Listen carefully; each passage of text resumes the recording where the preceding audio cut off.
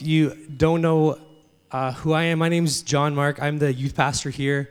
I do some online stuff and really whatever else needs to be filled in. We all kind of do a bunch of things around here. So we just love to serve the church. And this is something that we all the pastors here on staff, have kind of had this similar approach to church. We feel called to serve the church. And I think we do I think we do a good job. This sounds a little cocky. Of really, and not to boast or anything, but I think there's just a unified team that we have here at this church that's really special. We're willing to jump in and do different things. On Friday, Bobby was just saying we had a youth rally, and Bobby led us on Friday. This whole team led us on Friday. Pastor Jesse, our kids pastor, was in the band on Friday. He's not in with us now. He's in with the kids, but Pastor Jesse, I just want to brag on him for a moment. He was here serving, and then during everything else, he was sitting with our junior highs, loving them, being with them, caring for them. And then when the band got asked to come back, he just walked from randomly in the middle. We all thought he was off sleeping. No, that's not actually true. But he just walked up on stage from the middle of the room. That's how much he loves your kids, students that were in his ministry last year. He sat with them. It was so amazing to see that. Yeah, it was a great rally, as you've probably heard already. And we don't need to talk about it too much more, but we'll move on in here. So we're entering our next week of this series. We're talking about faith in life, and I want to share a story with you guys about food. Who likes food? I don't know why, accidentally or not, all of my illustrations always revolve around food, and it's probably because I'm Italian. We've talked about this before, and often when it's cold outside and when it's really cold, I'm learning I hate the cold, as I've shared with you. I'm learning I really don't like it when it's negative 40. I mean, does anybody actually like that? Because if you are, I'm sorry. I'll pray for you. But I know when I am cold, when I am bored, when I need to just daydream a little bit, I often think about food. And I think the reason why is because my family, I come from a family of incredible cooks. Like seriously, my Nona makes the best food you could ever have in your life. Brent, I heard that laugh. Brent was my Nona's pastor for a little while, and he's had the lasagna. He's had it. It's life-changing. It's transformational. It truly, truly is. And my mom was an incredible cook. She learned from the school of my Nona. My sisters, my wife Natalie, an incredible cook. So my whole life I've been surrounded by just incredible food. You can probably tell a little bit. Incredible, incredible food. And this one time when I was in high school, my friend invited me over to his house for lasagna. You probably already know where I'm going here. He invited me for lasagna. I'm like, let's go. This is my favorite meal. When I would go to my Nona's house, if you just showed up there, she'd be like, I'm going to go down to the basement kitchen, because we obviously need two kitchens, and I'm going to go and take some meat off of our hanging meat and cheese off of our hanging cheese. I'll make fresh pasta noodles and make fresh lasagna. I'm not even joking. We'd be there for 2 hours. She'd make lasagna, bring it out, we'd eat it. Unbelievable. Unbelievable. So I'm at my friend's house. We're chilling. We're playing probably some video games in the basement or some mini sticks, wrestling, whatever's happening down there. And then we come up because the food is ready. We hear the oven. We're ready to go. The lasagna is almost there. And so we sit at the table. Oh, man. Just thinking about it kind of makes me go crazy. We sit at the table, and I'm ready. We sit there. I put the lasagna in my mouth. And I'm expecting this feeling that I get every time I eat food. But this time there's this different feeling. I don't know if you've ever been there, but it felt like my body was rejecting the food that was in my mouth. And I didn't know what to do. What do you do in this moment? You're sitting there, you've never had food like this. And you put the lasagna in and you're sitting there, and what do you do about it? So I did what anyone else would probably do. I run to the bathroom. I get up and run straight to the bathroom. You don't want to spit it out on the table. That's not nice. So I run to the bathroom. Looking back, probably not the best scenario. I was never really invited back to this house, if you can imagine. And on this day, my faith in good food was shattered. It was shattered, this thing of I only knew good food. My faith in food always satisfying me was so real and evident until this moment where my faith in good food was absolutely shattered. I've realized in my life a couple different things over the years, and things always seem to be shifting and changing and growing. But there's this thing that has come to my mind, and this story kind of relates to it. that faith without evidence is just a thought you believe in. Faith without evidence is really just a thought you believe in. See, I had faith that every bite of food was good. Every bite of food was good until the evidence didn't line up with that faith on this day. Maybe it's a faith that the Leafs will win the Stanley Cup.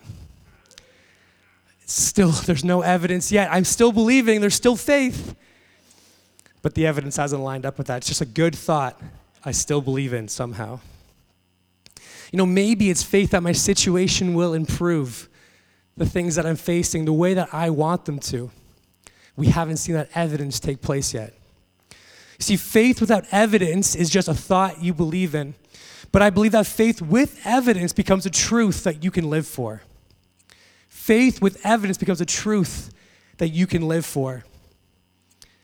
We're going to come back to this point, but today we're continuing our series, Listen, Learn, and Live for the Father. And we're talking about faith and life and about how they have to coexist.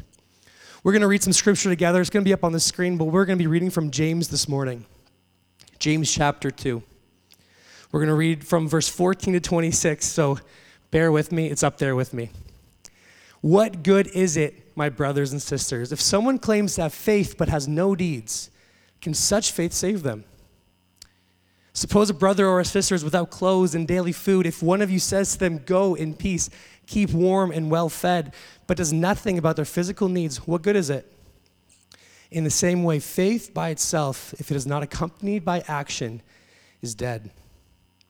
But someone will say, you have faith, I have deeds. Show me your faith without deeds, and I will show you my faith by my deeds. You believe that there is God? Good. Even the demons believe that and shudder. You foolish person. Do you want evidence that faith without deeds is useless? Was not our father Abraham considered righteous for what he did when he offered his son Isaac on the altar? You see that his faith and his actions were working together, and his faith was made complete by what he did. And the scripture was fulfilled that says Abraham believed God and it was credited to him as righteousness, and he was called God's friend. You see that a person is considered righteous by what they do and not by faith alone. In the same way, was not even Rahab the prostitute considered righteous for what she did when she gave lodging to the spies and sent them off in a different direction? As the body without the spirit is dead, so faith without deeds is dead.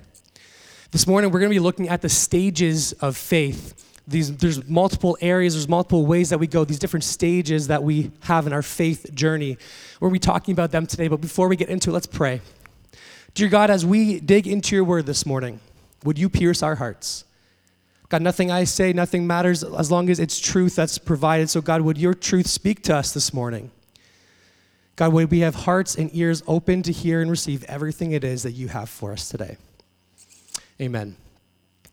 Amen. So the stages of faith, these are the different ways, the different journey that we all find ourselves on, and you could probably find yourself on all the different stages that we're going to talk about this morning. The beginning stage, there's no faith. Stage number one, no faith at all. Maybe you've been there, maybe you're there currently, but this is kind of that stage where you don't really even believe that God is real. Maybe you are here today and you're feeling that and you just got dragged here by somebody, or you showed up randomly to buy something from Pastor Bobby. I don't know, that's happened literally this morning because we're selling things. I don't know why you're here. Maybe you have no faith and you find yourself here this morning. Or maybe you've been there before where you didn't believe in God. You didn't even believe that he was real. You've said things like, I could never be associated with a God who, fill in the blank. These people I often find are glass half empty type of people with everything. Everything is always on the negative side. It's always never going to be good. It's always really critical. These people don't really believe that God could have a relationship with them. Like, how does that even make sense to these people? I don't know if you've been there. I know I've found myself there at different points in my life. But see, at some point in this area, at some point in this stage, we move from not knowing Jesus to now believing in him. We move from not really having any faith in all in who God is or who he says he is to all of a sudden being like, you know what? Maybe there's something to this. We begin to put our faith in him. We begin to believe in him and who he says that he is in the Bible. See, this is important. This is incredibly important. And if you are listening, you could probably remember that time that maybe this happened for you. You know, we have to believe that Jesus is our Lord, is the Lord of our lives, that he is who he says he is, that he died for you and for me, and he loves me despite my failures. And what an incredible place to find ourselves in the faith journey, moving from no faith to having some faith, and I call this initial faith. You know, this isn't like a scientific thing up here. This is just some thoughts put together, and I think that there's some truth in all of this. But I think we go from having no faith to this moment of initial faith. And then we go kind of one or two directions from here. But initial faith is this incredible moment where we move from having no faith in Jesus to realizing that he actually has the best in mind for our lives. We begin to realize that it's not just a bunch of rules that we have to follow, but it's actually a life worth pursuing. You know, the reminder of this series that Pastor Bill has been nailing over and over, and everyone else has shared, that's been really shaping for me and really helpful for me to identify some things. But he's been saying this, that at this point in our faith journey, when we find ourselves into the family of God, once we begin to realize that, hey, God has saved us, he loves me, I want to be a part of this thing. Once we're there, sin now doesn't separate us from God.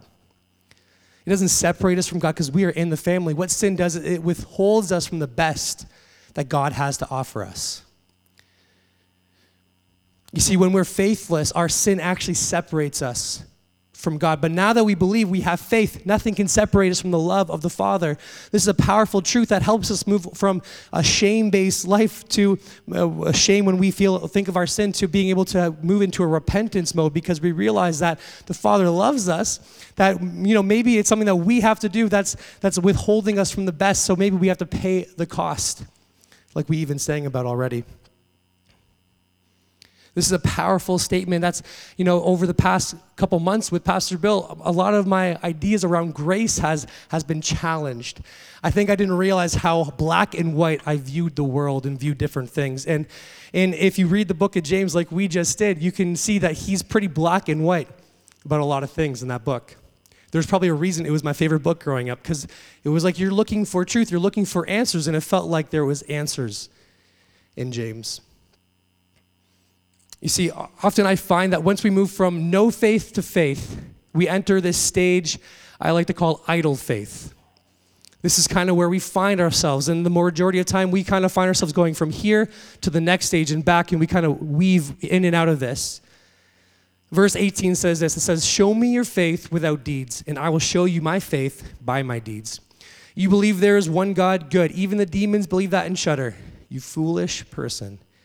Do you want evidence that faith without deeds is useless?"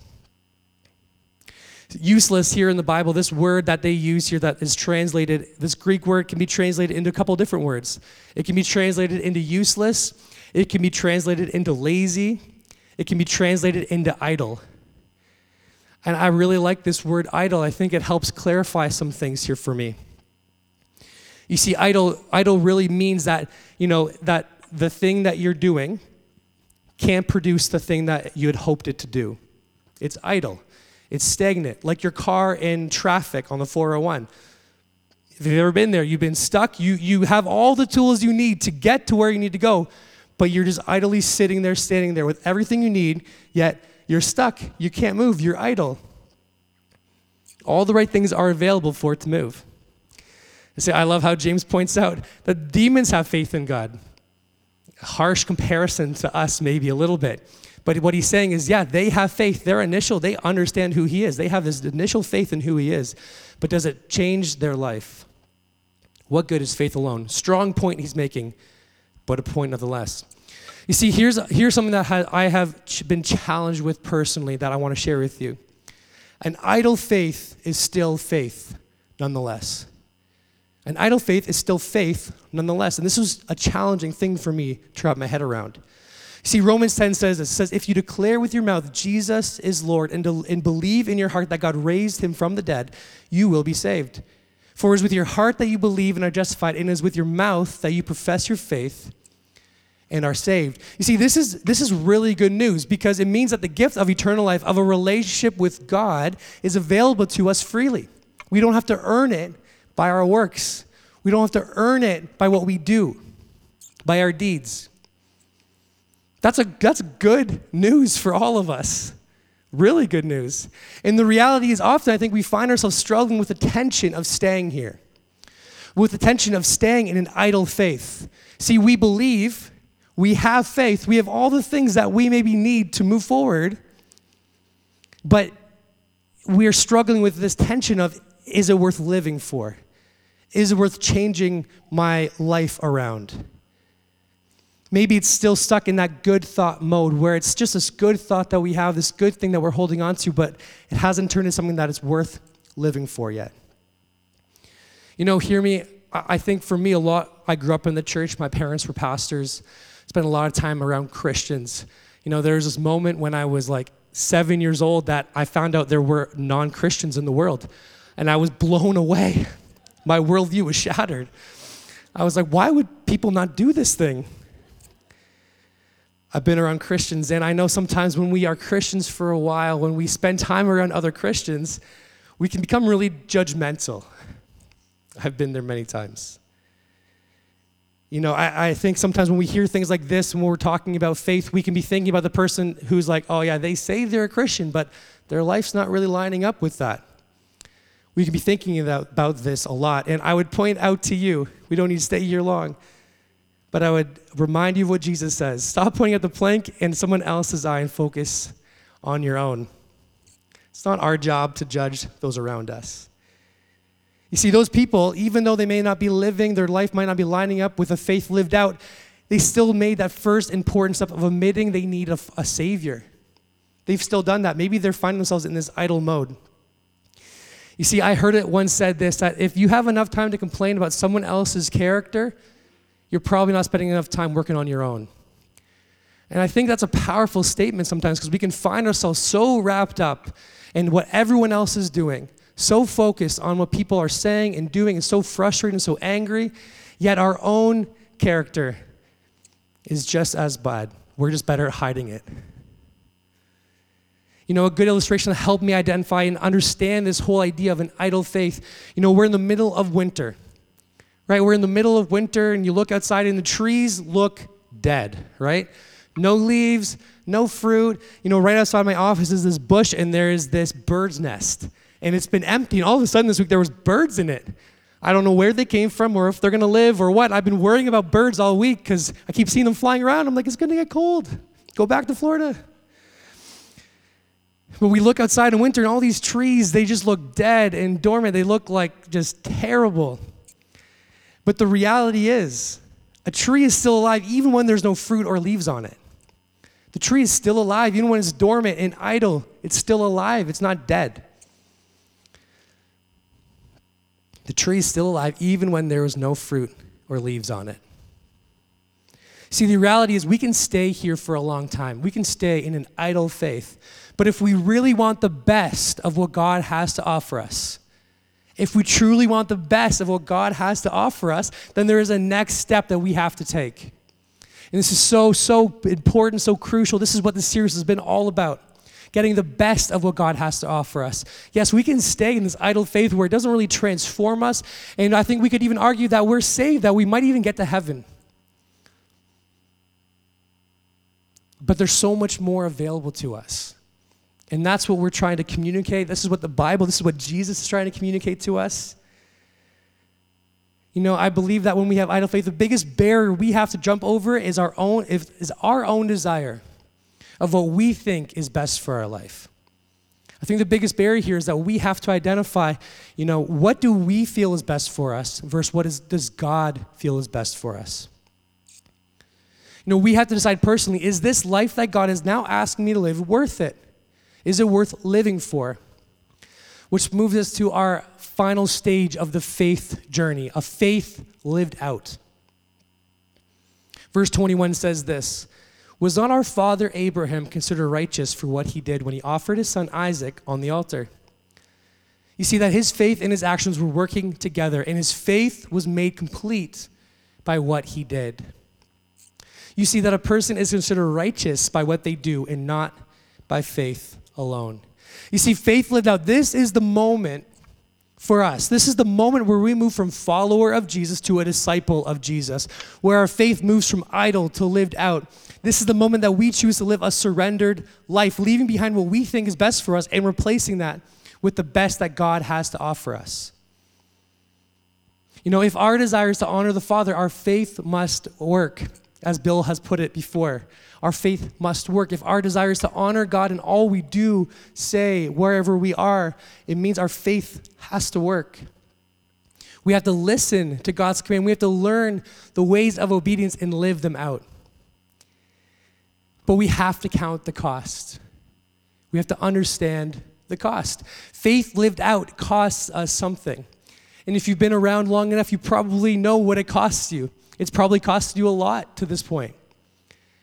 But we have to identify what is the cost. I used to tell our students a lot, actually. I've been a pretty harsh youth pastor for a long time, and I'm learning that maybe it's not so black and white.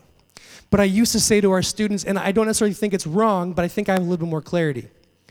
I used to say that the price of following Jesus was your life, and I would hit this point home over and over and probably scare them more than anything. Not because I wanted to, but because I wanted them to see how important this was. I didn't want to get them in accidentally and be like, hey, by the way, you also have to do this, this, and this, and this. I didn't want to do that. I wanted to be very clear up front. And maybe that helped, maybe it didn't. And I don't necessarily think it's wrong that it costs us our life, but I think I have a little bit more clarity. I think what it means is that it costs us being the most important thing in our life and making God the most important thing. Really, it means that we put him in his rightful place, that we allow him to be Lord of our life. We allow him to fill his rightful place in our life. In Proverbs it says that the fear of Lord is the beginning of wisdom. The fear of Lord is the beginning of wisdom. And I think I have had a skewed version of what this fear was. It's not a fear like we talked about earlier, where if I mess up, I go to hell. Maybe how I've thought, or like the teaching I've been given, maybe that's how I viewed it as, hey, I believe in God, but if there's an altar moment, I better get up there, because what if I mess up today? I might not get into heaven. I think I had that mentality for a long time. I don't think it's a fear about if I mess up, I'm going to hell, but a fear of us falling into a trap where we move from having God in his rightful place to replacing him with ourselves. It's this fear that I'm not out of the family, but a fear that I didn't give God all I could because I was more concerned with what I wanted to do, what I thought was best. A fear that my awe and respect for God and his power and of who he is and that he chooses to have a relationship with me was taken for granted. I've learned the hard way that the cost for me has been my pride. A cost for me has been my desire to be loved by people around me. A cost for me is my feelings of insecurity or hurts that I faced, and allowing those to be barriers for me to move into what God has for me. A cost for me has been this need to be right all the time, and maybe I'm not the only person in this room. A cost for me has been my comfort. A cost I feel for all of us is this feeling and this thing that we are called to do of every day laying our life down as an offering to God, saying, whatever you need me to do today, I will do it for you. That comes at a cost. But can I encourage you for a moment that whatever the cost is to you, whatever that cost is to you, would you seriously consider paying it? Would you seriously consider paying it? Because I believe if you do, that's when you move from just having a good thought to a life that has evidence of God in it. That's the moment we begin to receive the best that God has for us. I'm going to invite the band up here, and you guys can make your way up. I want to share a couple stories of some of our students. We have an incredible group of students here at Calvary, and this week I was spending time with a couple of different ones, and I was with this grade 12 student. And we're sitting there, he had asked to go out, and we're sitting there eating shawarma, and he's sharing his heart with me. And I'm so amazed. I've been his youth pastor since he was in grade 8, and I've been able to watch him journey and move out of this mode where maybe there was a little bit more comfort. And now he's finding himself, as he's digging into his Bible, as he's learning more about Jesus, I'm seeing on him this desire to now put his faith into action. It's not just staying in that idle state. It's actually he's being motivated to change and do different things. And this week he was sharing the story with me, which I think is so incredible. He was getting ice cream Friday night, last Friday with his friends at Dairy Queen. He was there, they were eating ice cream, and he sees this person who's homeless sitting there, and they're sleeping, and they fell asleep in their ice cream. And he notices that, the friends he's with, they are thinking like, oh, that guy probably deserves this. And the workers are leaving this person there. They're not really doing anything about it. And he just felt motivated to go and care for this person, to do something for him, to clean him up, to help him get up on his feet, not to get him out of there, but just to care for him. He felt this deep sense of empathy for him. And in that moment, these good thoughts he had were put into action.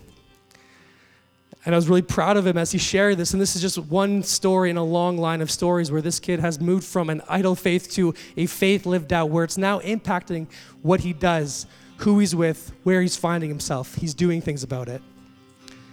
Then I was with another student in grade 9 this week who hasn't really been around here. I ran into him in September at a football game at Holy Cross, and we were talking, and I invited him back out, and we were talking, and then all of a sudden, 2 weeks ago, he texts me. Says, hey, do they still do that thing on Wednesday nights? I'm like, yeah, we do. Yeah, you can come out. And so he showed up last week, and he asked if we could go out after school.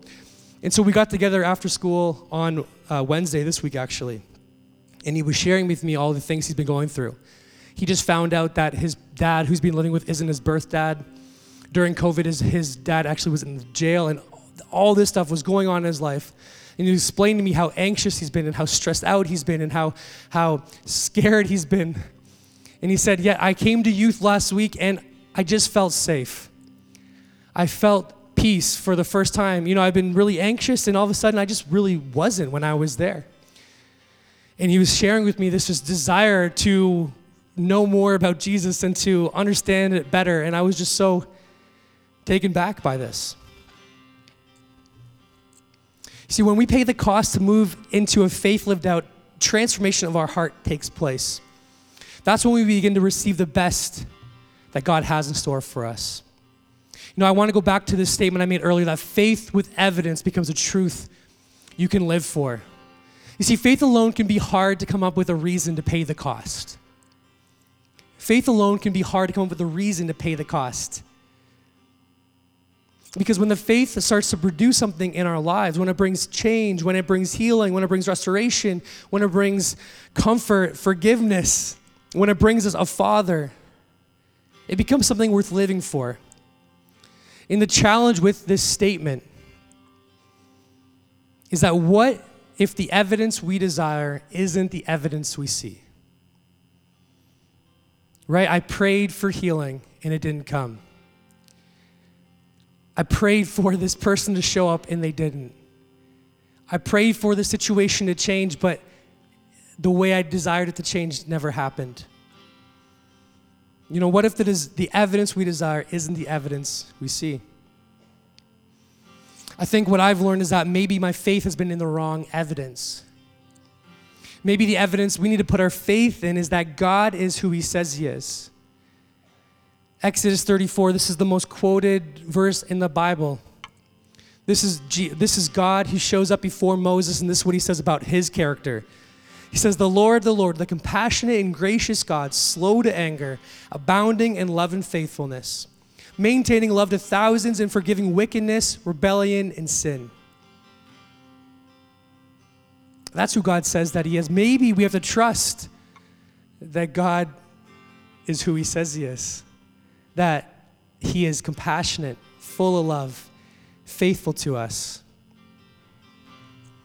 So that grace that we receive freely from God for all the things that we've done, maybe we have to give a little bit back to him and say, God, the evidence I'm looking for is in who you are. Maybe not so much the thing that I need it to be, the best, what I think is best, but what you think is best. Faith with evidence becomes a truth that you can live for. You see, Abraham's faith was made complete by what he did.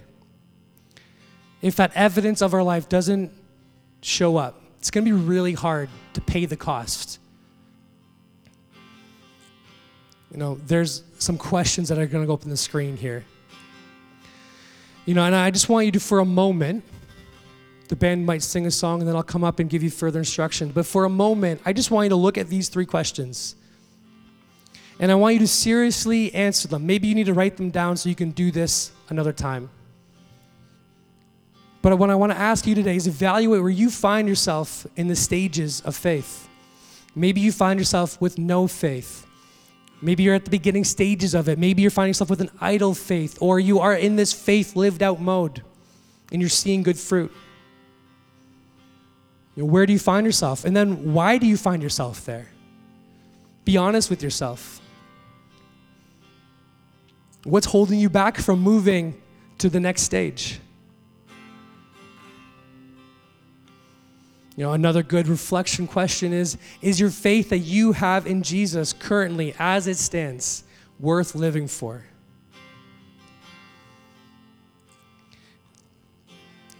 The band is going to sing this for a moment, and I would just like you to, however you need to, maybe you need to close your eyes for a moment and pray. Maybe you need to write this down on a note on your phone or in your notebook, and just think about these questions for a couple minutes before we respond together.